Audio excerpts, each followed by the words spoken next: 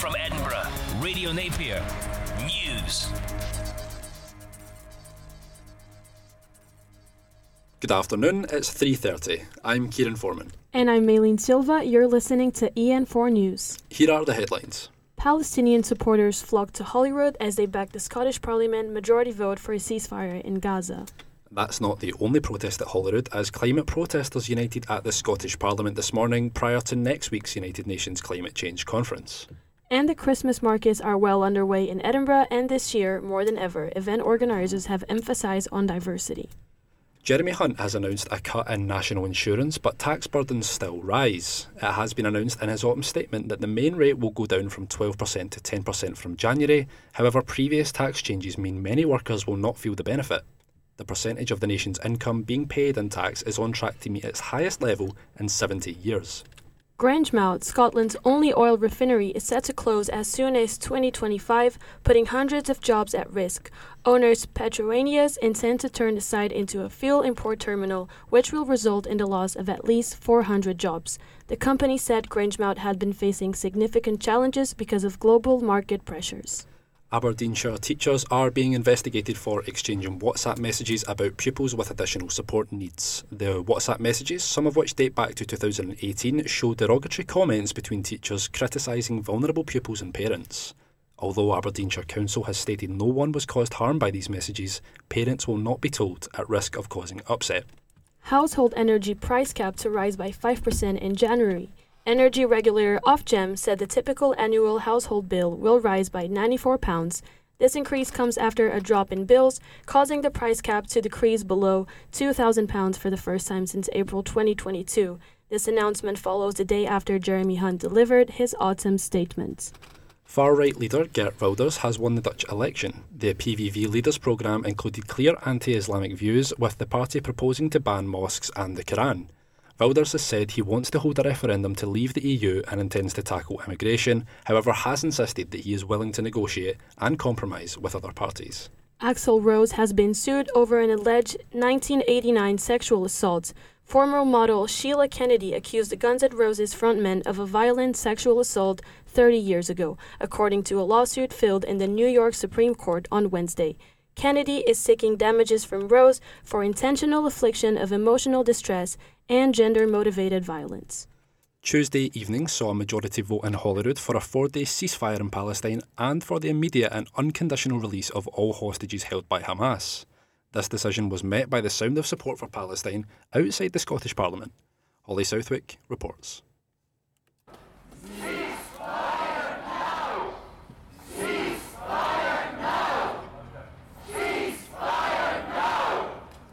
That is the sound of dozens of protesters standing outside the Scottish Parliament buildings demanding a ceasefire in Gaza ahead of that evening's vote in Parliament on Tuesday.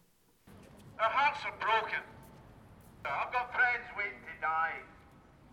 Really, it's just beyond words that Israel can attack schools, hospitals, ambulances, refugee camps, places where they've told people to go for safety in the south and then murder them by the hundreds. A majority vote by MSPs has resulted in favour of a 4-day ceasefire in Gaza and the unconditional release of all hostages held by Hamas following the debate on Tuesday evening. The ceasefire starts tomorrow. Nick Napier, the founding member of Scottish Palestine Solidarity Campaign and the organiser of Tuesday's protest, is urging the government to keep going and push for a complete ceasefire. That's a very powerful symbol, but the killing continues. Any ceasefire is terribly welcome when people in Gaza are running out of food, water, clean water, and all the necessities of life. Now we have to push for a permanent ceasefire. I hope to see the Scottish Government renewing its call from 2014 that it made for an arms embargo on the State of Israel. I hope to see Scottish and UK public opinion, which is very, very hostile to what Israel is doing and very much in support of a permanent ceasefire. Colin McHale, a member of Scottish Young Labour, is urging Westminster to follow suit and join in the vote for an immediate ceasefire in Gaza. Yesterday was really important. I think it demonstrates unity within Scotland and within Parliament. And following the vote in the Welsh Synod the week before, Scottish Parliament's followed suit. And that's really, really important because it isolates Westminster. Whilst it's progress, we need to go further. We need an immediate ceasefire and an end to the collective punishment of Palestinian people. Holly Southwick, EN4 News, Edinburgh. Qatar's foreign secretary announced this afternoon that the temporary Gaza-Israel truce will begin tomorrow at 7 a.m. And staying at Holyrood, climate protesters united this morning prior to next week's 2023 United Nations Climate Change Conference. The Paper Boats campaign called for urgent action in the face of an accelerating climate emergency. Tommy Hondros reports. Just over 2 years after COP26 was held in Glasgow, the anger and frustration over the government's perceived lack of climate action remains very real. This morning, protesters from the Paper Boat Group, a collective of environmentally focused writers, gathered outside the Scottish Parliament building aiming to highlight the plight of the planet and demand greater efforts to stave off ecological breakdown. Author Sandy Winterbottom spoke at the event. We now have less than a decade to fix this. We must act urgently, the IPCC tells us. We must act urgently, the UN tells us. We are in an emergency, and yet you would not think it.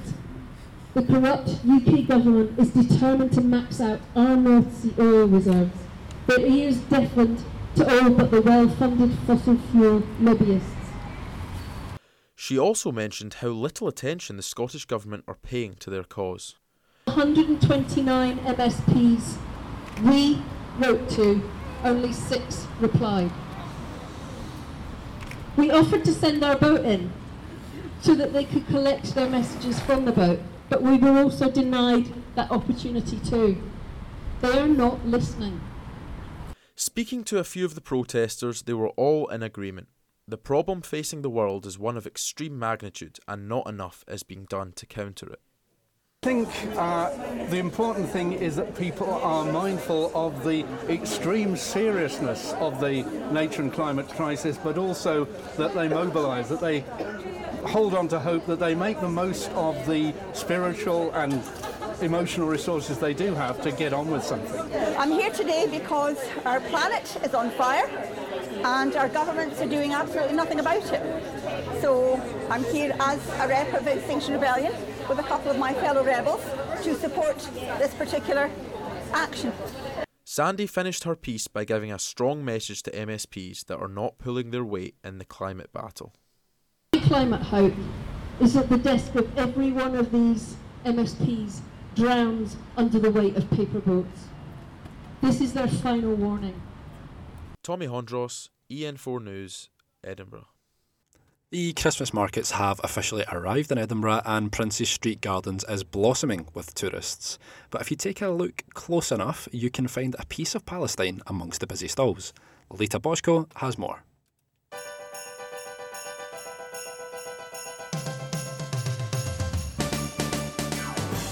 Edinburgh's Christmas markets are now open to the public. Even though location is the same, this year promises to be different, according to Danny Ray, one of the producers and directors of Edinburgh Christmas. Well, this year you might see a wee bit behind me, there's a very, very tall thing called the Starflyer. That we didn't have that before. It is taller than the Scott Monument, which is kind of incredible. You might not catch me on it, but if you're up for a thrill, that's the one to go on. More than a half of the market stalls this year are Scottish or Edinburgh-based businesses. One of the stalls is Pama Crafts, a family-run business selling handmade Palestinian ceramics. They are based in Hebron, that's southern Jerusalem. They make them out there and we ship them over. So they made there from scratch. So they make the pieces, the shapes, as well as they paint them and glaze them. So it's a traditional, art from Palestine. Organizers have also taken into account the cost of living crisis. Edinburgh residents are eligible for a 20% discount on the tickets. In addition to that, 5,000 free tickets are available through community organizations and charities across the city. COVID. It also brings about £60 million into the economy here in Edinburgh last year, so we expect more. Last year there were around 2.5 million people came to celebrate Edinburgh's Christmas markets, and we hope that will increase around 3 million. So the increase of 60 million benefit the city, and that obviously creates jobs and employment in the city, so we're really pleased with that, and we hope it'll be even more successful this year. This year, Christmas markets are also set up across numerous locations, including St. Andrew's Square and George Street. For more information, visit Edinburgh Christmas website. This was Oleta Bashko for AN4 News, Edinburgh. Almost 60,000 Scots suffer with epilepsy, but few of us are aware of what exactly the neurological disorder is. Those who are affected are asking us all to educate ourselves and not let ignorance linger. Reporting on Epilepsy Awareness Month is Carla Hollitz. Maybe 60, 70 years ago, we would have been locked away because the devil had us. Julius Caesar called it the divine possession.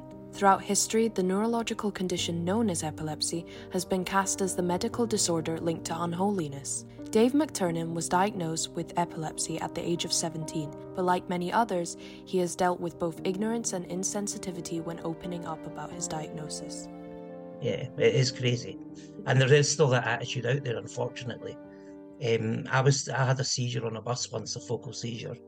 And a woman, as I was recovering, a woman turned to me and said, "People like you should not be allowed out in public." That was her words, and you're just like, wow, you know.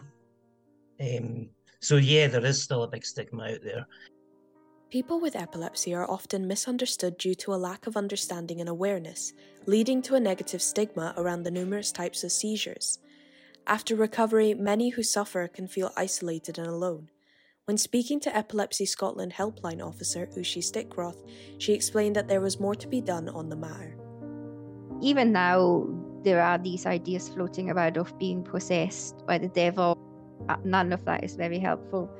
Has it improved in the last 5 years? I'm not sure, depending on what the kind of parameters are. I think people are maybe more willing to talk about it and to come out saying, yes, I have epilepsy. There is possibly a wee bit more awareness.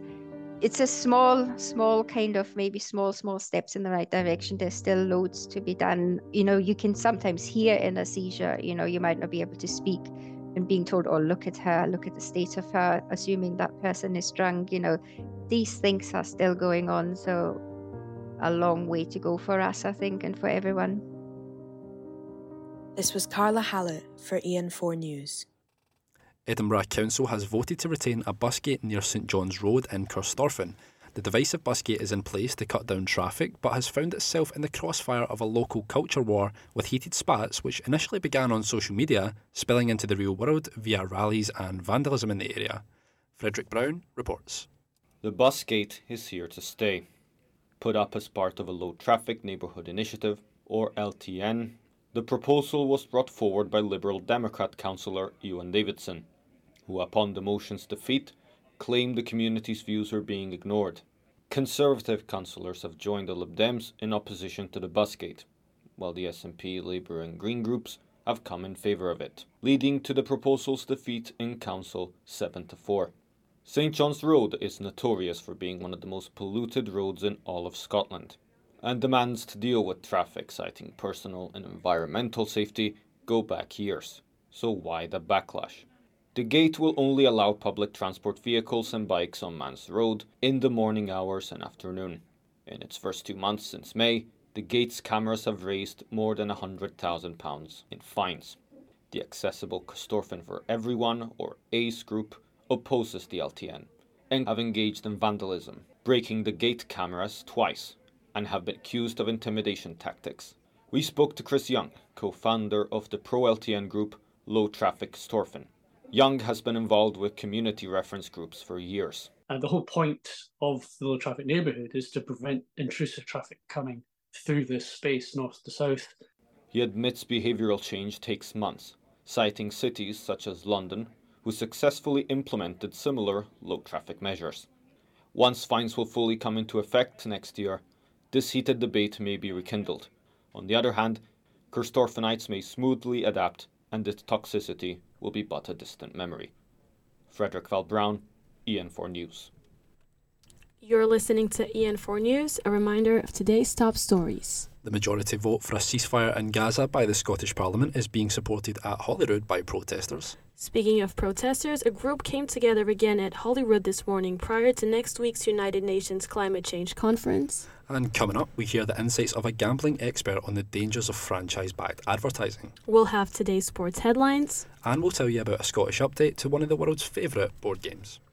And now for an update on today's First Minister questions, we have our political reporter Jessica Stark in the studio. What's the latest, Jessica? Yeah, thanks for having me. The row over Michael Matheson's iPad holiday usage rambles on, with Douglas Ross accusing the Health Secretary of, as he put it, trying to dupe the taxpayer out of £11,000. Humza Yousaf then hit back, pointing out Matheson had accepted he had made mistakes and was trying to protect his son's reputation.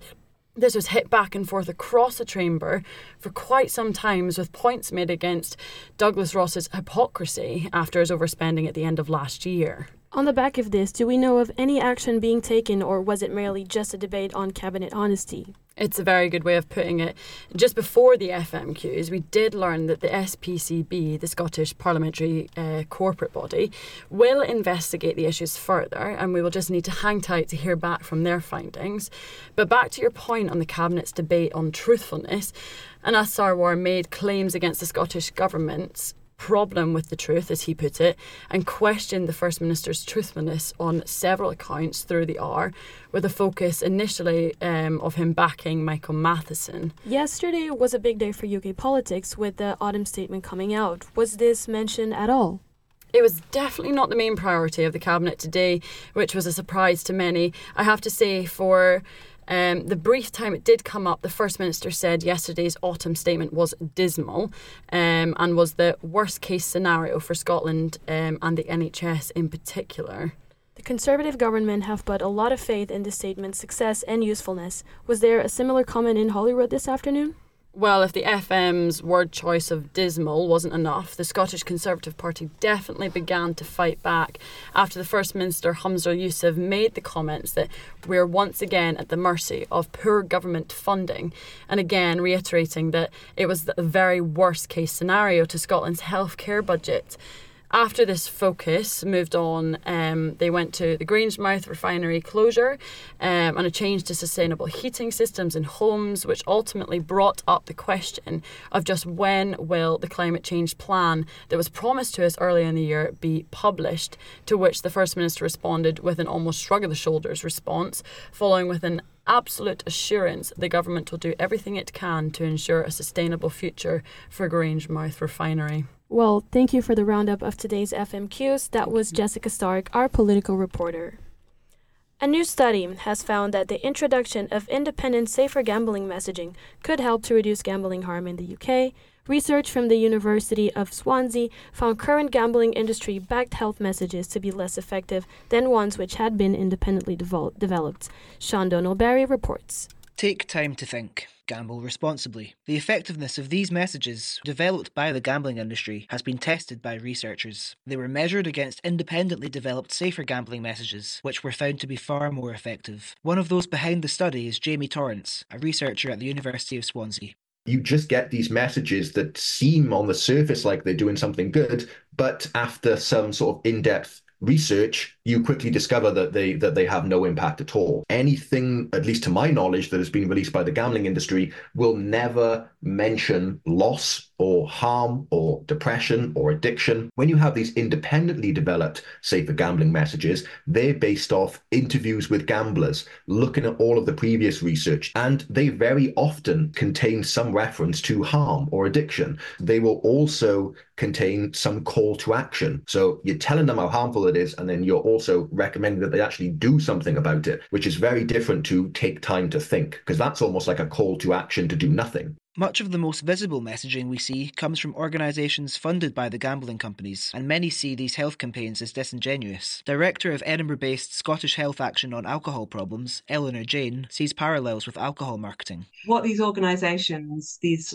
SAPROs as they're known, do is they will frame health messages. So they'll say, please, think before you drink, whatever it may be, whatever the message is, but they'll have an image of someone attractive, having fun in a bar with a nice drink in front of them, which completely contradicts what's in writing. And obviously all these industries will learn from each other and use similar tactics. The UK government intends to introduce independently developed messages from next year, but whether this change in messaging will make any real difference remains to be seen. Sean Donald-Barry, EN4 News. Now, the latest sport highlights on Radio Energy.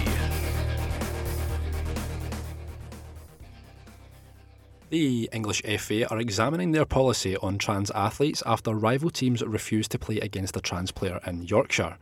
Trans Active, part of the inclusive sports charity Leap Scotland, are currently running free football sessions in Edinburgh and Glasgow to create a safe space for trans and non-binary people to play. Jamie Emmott reports.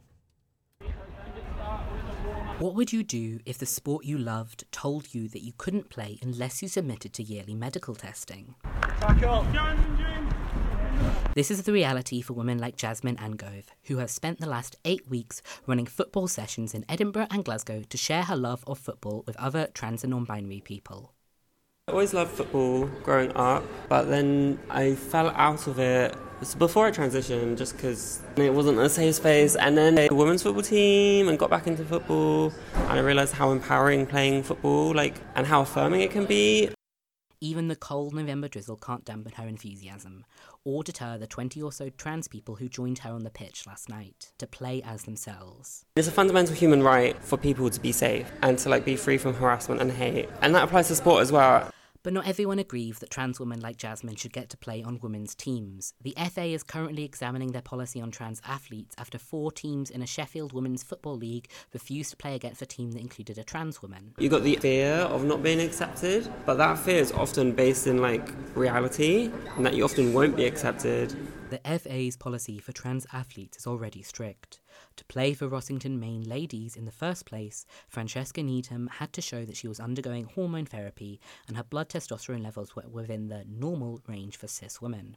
The FA say these regulations exist to minimise any gender-related advantages, except that these gender-related advantages don't exist. I play in quite a high-level league. On my team, I am not the tallest, I am not the strongest, I am not the fastest, and I'm most certainly not the best at football. I often get knocked over by 16-year-olds. In 2017, a paper published in the Journal of Sports Medicine concluded that there is no consistent research showing that transgender female individuals have an athletic advantage at any stage of their transition. Despite not being backed up by science, a number of sports governing bodies have banned trans people from playing over the last few years. This makes safe spaces for trans and non-binary people to play sports increasingly important. Groups like this give people a space to play where you don't have the pressures of regulations, you don't have the pressures of gender changing rooms, you don't have the pressures of other people on your team not accepting you because everyone accepts you. The FA says that the game exists for everyone, and Jasmine wants to help trans people see that it does, that football can be for them, even if the FA ends up deciding that she's not allowed to play herself. This is Jamie Emmott, EN4 News. Continuing on the theme of football, here's Callum Muldoon with the latest on the sport. Yes, thank you, Kieran. It's great to be here. The Euro 2024 playoff draw has been completed. What's the big takeaway from that? The top story from that is Wales will be playing Finland. A win against the Finnish will set them up for a decisive playoff final against either Poland or Estonia for a place at next year's tournament in Germany. Yeah, that's going to be a big game. What else is happening in the world of football? The English FA have announced that the Wembley Stadium arch will only be lit for football and entertainment purposes. The new policy comes after the FA faced criticism from the UK government in October for refusing to light the arch blue and white in support of Israel, who described the decision as disappointing. From now on, the FA will restrict the lighting of the arch to far fewer occasions in recognition of the fact it is a venue for football and entertainment and not politics. Thank you for the update on the football. Now on to the world of curling. The European Curling Championships are well underway. How are the current champions Scotland faring? They're doing well. They're hoping to maintain their winning ways in the European Curling Championship as they prepare to face Finland. So Bruce Mouat's side sits second in the round-robin table and have already qualified for the semi-final with 6 wins from 8 of their 9 matches, with an unbeaten Italy sitting top after 8 straight wins. And I believe there's hope for further success for British sport in the Davis Cup. Who's in the way for British triumph?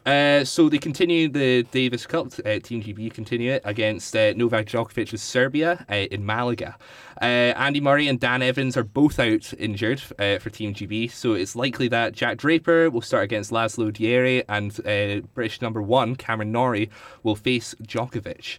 Djokovic, he'll be wanting to continue a brilliant year, having won 3 majors and reaching the Wimbledon final. So it'll be a tough game. Yeah, never an easy match against Novak Djokovic. How are Team GB feeling ahead of the match? There is hope in the British camp, definitely, despite it being a tough game. Norrie spoke about how he's preparing for this challenge. I've kind of known for the last month now that I'll be playing him, so I've been preparing as well as I can. A lot of 2-on-1s, a lot of running side to side, and I have to do that again. To have a chance, I'm going to have to go out, execute, serve well, and play the big points really well, especially on my terms. Yeah, it'll be a tough game, but the winner of the tie will face Italy or the Netherlands in the semi-final on Saturday. And that's the latest from sport. Back to you, Maylene. The classic board game Scrabble will launch its Gaelic edition for the first time next month in hopes to revive the dying language in Scotland. With less than 57,000 people speaking the language and just 29 senior schools teaching it to pupils, it is clear to see why it is on the decline. Miles Campbell reports. Scotland, a nation that is rich in history and culture, or so we are led to believe. Some things have not withstood the test of time. Our indigenous language, Gaelic, feels like a thing of the past, but a resurgence is on the horizon with the introduction of Gaelic Scrabble. Smisha Isla, J. Offagar na Gaelic Hunum, ig Olhai Ganagin. This is Isla Parker. She is the Gaelic and Community Officer at Edinburgh University. I come from Dumfries and Galloway, so there's not a lot of Gaelic down that way. I started learning when I came to university in Glasgow. Yeah, and then I was at Solmarostic, the Gaelic College on Skye for a year. So yeah, that's kind of where I learned. Gaelic is great in the classroom, but kids also need to be able to use it in a kind of social way. So games and things like that are probably going to be really helpful. This edition of Scrabble was pushed by Untai Cayley, located in Stornoway. The aim is to make Gaelic fun and accessible for people that are unfamiliar with the language. I think it's important that, language is about communication and it's about having fun as well. And if it's too strict or if it's too much about is your grammar correct or how good is your Gaelic kind of thing, then people are just not going to like it or enjoy speaking it. It's important that it's fun. And one of the fun things about Gaelic is when people use Gaelic in English sentences. It always really makes me laugh. Hopefully this inspires future generations to learn Gaelic. Miles Campbell, EN4 News. Speaking of words, hollybobs and amazeballs among words voted most irritating by Britons according to a poll. Yeah, I'm pretty sure I saw my auntie post that she had an amazeballs hollybobs last week. I just had a major eye roll at that one. It is definitely my auntie's favourite on Facebook. This is Radio Energy Travel. Drivers are being warned to remain cautious when crossing Tyne Bridge due to high winds affecting driving conditions. The A1 is currently closed to all traffic due to an overturned lorry on both carriageways, and the Forth Road Bridge has been closed to all double-decker buses due to high winds, and unfortunately, people should expect delays. Now, the weather on Radio Energy. We've seen heavy showers in the west this morning and lighter showers in the south, with the afternoon having some drier spells and further rain continuing. This evening's weather is showing a dry but cold night with minimum temperatures reaching -1 degrees. Over the weekend, we'd certainly recommend you bring a cozy jacket, as we expect to see frosty dry spells with the occasional rain across Lothian. Here's a reminder of today's headlines. The Scottish Parliament majority vote for a ceasefire in Gaza sees supporters march at Holyrood in support of Palestine. And as we approach the United Nations Climate Change Conference, protesters are calling for urgent action. And the organisers of Edinburgh's Christmas markets have ensured there is something for everyone at this year's stalls. That's all from us at EN4 News. From us and the rest of the team, have a very good night. Live from Edinburgh, Radio Napier News.